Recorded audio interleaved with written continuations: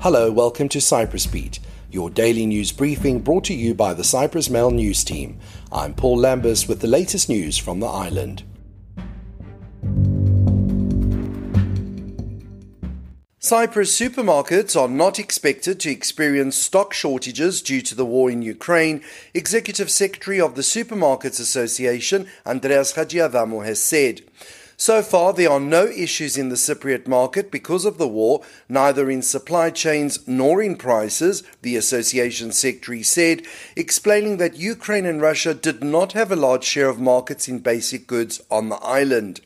He acknowledged some expected temporary shortages and random price increases in various products, which according to Hadjiadamou are not so much linked to the war as to the broader economic context prevailing since the end of 2021. Saying the effects of the war are likely to arise if hostilities continue, the Supermarkets Association's representative assured the island will not experience these at a large scale. The highest number of first-time asylum applicants relative to the population in the EU in 2021 was recorded in Cyprus, with 14,799 first-time applicants per million residents, according to the latest Eurostat report. The figure is several times above the EU average of 1,196 first-time asylum applicants per million population. The lowest figure was recorded in Hungary, as the country only saw 4 first-time asylum applicants per million residents.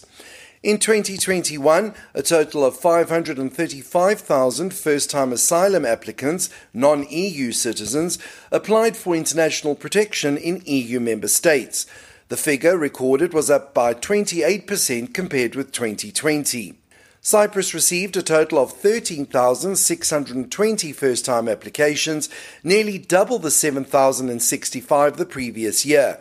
Indicatively, Hungary received 40, down from 90 in 2020.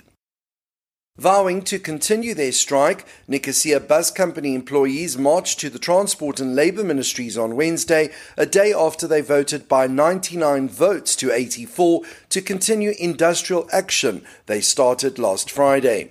At the ministries, they handed over petitions outlining the problems they say need to be addressed. Their trade union said they were continuing their strike united and would hold a new meeting in the Beo Trade Union Confederation headquarters in the capital today. Their Larnaca counterparts called off their strike on Tuesday, held talks with government officials and the company, during which an initial agreement was hammered out. The Labour Ministry has said it is ready to mediate in the dispute at the Nicosia company, but only one strike action has been suspended. Potato farmers in the Famagusta district are seeking compensation in their district, whose crops were destroyed by the ongoing bout of severe cold weather. Heavy rains and frost have completely destroyed potato crops in the area, creating several issues for farmers. Moreover, the ongoing conflict in Ukraine has further exacerbated the situation they are already facing. George Zorlis, a member of the Cyprus Potato Marketing Board, said the issues faced this year were more severe than those of previous years. We have lost entire potato crops irreversibly, he said.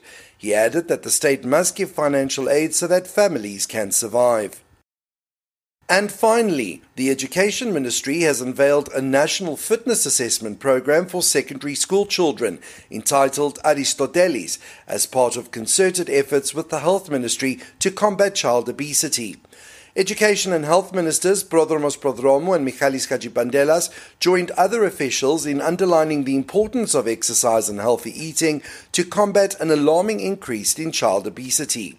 Indicatively, the latest World Health Organization European Child Obesity Surveillance Initiative, or PASYPE, that Cyprus has participated in for the past 10 years, showed that in 2020, some 43.6% of children in Cyprus aged between 6 and 9 were overweight, and 14% were obese, Hadjibandelas told reporters.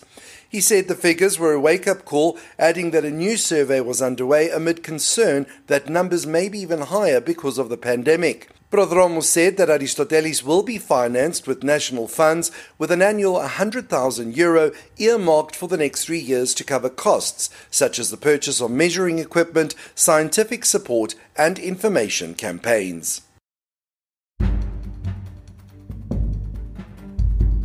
That's all for today. For the latest news, commentary and analysis, please visit www.cyprus-mail.com.